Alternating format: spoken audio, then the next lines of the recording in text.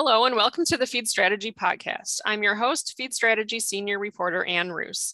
Today I'm speaking with Chris Dubois, Senior Vice President, America's Protein Practice Leader at IRI. IRI is a data analytics and market research company that provides market intelligence and analysis focused on the consumer packaged goods, retail, and healthcare industries. Chris spoke January 25th at the Feed Strategy Conference during the International Production and Processing Expo in Atlanta, where he talked about the new normal and consumer animal protein buying trends. Hi, Chris. Welcome to the podcast. Thanks a lot, Ann. It's a pleasure to be here. Can you tell me a little bit about what you discussed during the Feed Strategy Conference? Yeah, it was a great talk, and I appreciate all the input from the audience and the great questions. One of the things I started off with was a recap of some of the big trends that I see coming forth out of the pandemic that I see lasting for the next 3 to 5 years. You know, these are fundamental changes in consumer buying behavior, purchase behavior, and they've gained strength throughout the whole pandemic. But what we're seeing now is not only acceleration, but just continued growth. And the companies that get behind these big trends and understand them grow faster than ones that don't. And so it's an exciting time in the poultry and protein worlds. Can you talk about one trend in particular that has emerged from the COVID-19 pandemic that you feel is here to stay? Well, there is one big fundamental change that happened, that kicks off all the rest of the trends, or at least most of them. And the first one is really just work from home. The fact that back in 2017, about 7% of the population worked from home in a consistent way. Right now, we have a very elevated group, well above 30% of people are working primarily at home. What that changes is meal occasions. So a breakfast that might have been taken on the run, eaten at the office, is eaten at home. The work from lunch home is a huge opportunity. If you're a consumer marketer, both from either at a retailer side or a manufacturer side, that work at home lunch is the single biggest meal occasion change that we've seen in the last 3 decades.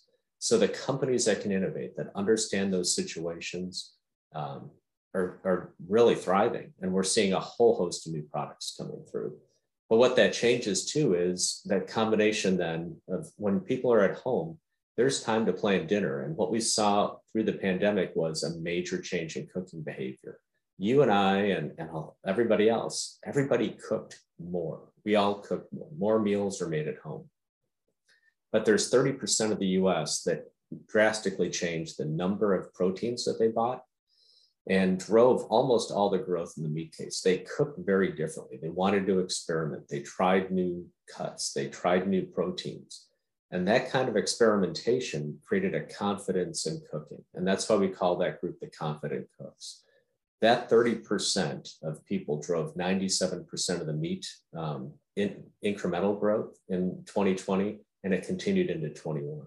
So that fundamental change in how people cook, and prepare meals, et cetera, is a big deal. And we're seeing that trend not just go down and disappear and change, but it's continuing.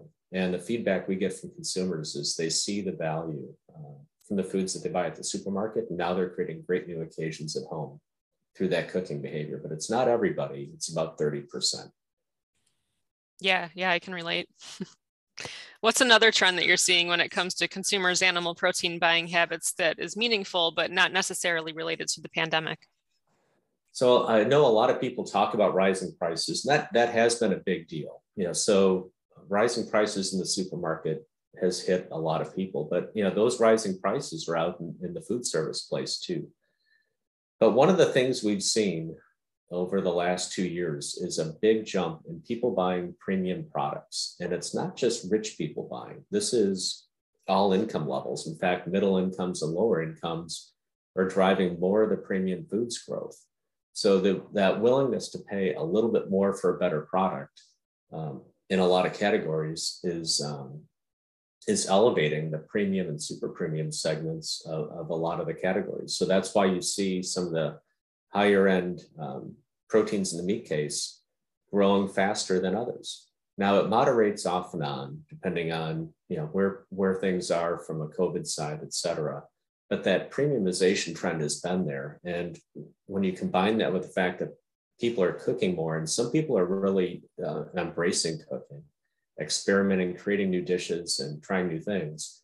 That desire to continue to go after the premium side, we see growing for the next 2 to 3, 4 years. So it's something that'll last well beyond whatever's happening in January 2022. So how are these lasting trends expected to affect the chicken supply chain from feed to live production to processing and retail? Well, one of the things we highlighted here was the continued growth in no antibiotics ever, as well as organic. So organic right now fits into what's a premium chicken side. And if you think about where we were maybe 6, 7 years ago, organic used to be about 2% of chicken. Right now it's 6% and growing. In fact, when you add up the incremental growth of no antibiotics ever and organic, those two, the chicken with those traits drove all the growth last year. In fact, more than all the growth. So that the consumers continue to support and drive those categories. Organic will be niche. I don't see it going beyond 10, but the mere fact that it continues to grow and it's an exception to the other proteins, which tend to be a lot smaller. Pork is about, I think, under 1%. Beef is right around 2%. For chicken to be 6%, shows that consumers think about organic chicken differently than organic beef and organic pork. Now, do you have any insight into what consumers are thinking that's driving that trend? We kind of view consumers from a lot of the work we've done. We've done an enormous amount of segmentations based on sustainability, based on consumers' beliefs and attitudes and purchase behaviors. And we've seen a number of different angles, and they change depending on which segment you're looking at. There's a group of consumers that thinks about it from an environmental side. So they give a halo over to organic or some of the other traits and say, well, if chickens are raised that way, it must be better. And I want to support that. Now, whether that's right or not, it's kind of their belief and they're backing it up with the dollars. There's also a group of people that will say that will buy organic foods for their kids, but they may not buy it for themselves. Maybe they can't afford it, or maybe it's not there, but they will buy better items for their kids in that side. And then there's some who are there's another group that tends to be very active, very athletic, focused heavy on convenience, but they will use organic products or certain types of products that are better for them as a way of improving their health overall. So, the lens of how people look at it can be very different depending on the groups that you're talking to, but those are some of the big beliefs coming through.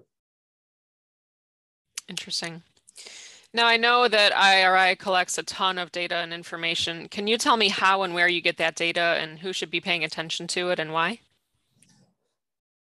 Well, for us, we see every item that's sold in every store every day in the supermarket, grocery, convenience, club world. So if you can imagine the amount of data coming through, IRI computers from our retail partners, that's exactly what we're seeing. And then it's not only just keeping track of that item, we know hundreds of different attributes about each item. So we can turn those attributes around in our database and make it easy for people to search and understand what's going on. And then when you combine it with 50 million frequent shopper cards and a 100,000 person panel, our deep understanding of consumers gives clients unbelievable visibility into the motivations, background, and beliefs of consumers to understand the why people are buying. So that, combined with a whole host of other tools, makes us one of the most valuable partners for both manufacturers and retailers in the food world. Well, thank you, Chris, for all that great info. Thanks a lot, Andrew. It's a pleasure being here today. If you missed the Feed Strategy Conference at IPPE, but still want to check out all the great talks, you can view the sessions on demand at feedstrategy.com. Thanks for listening.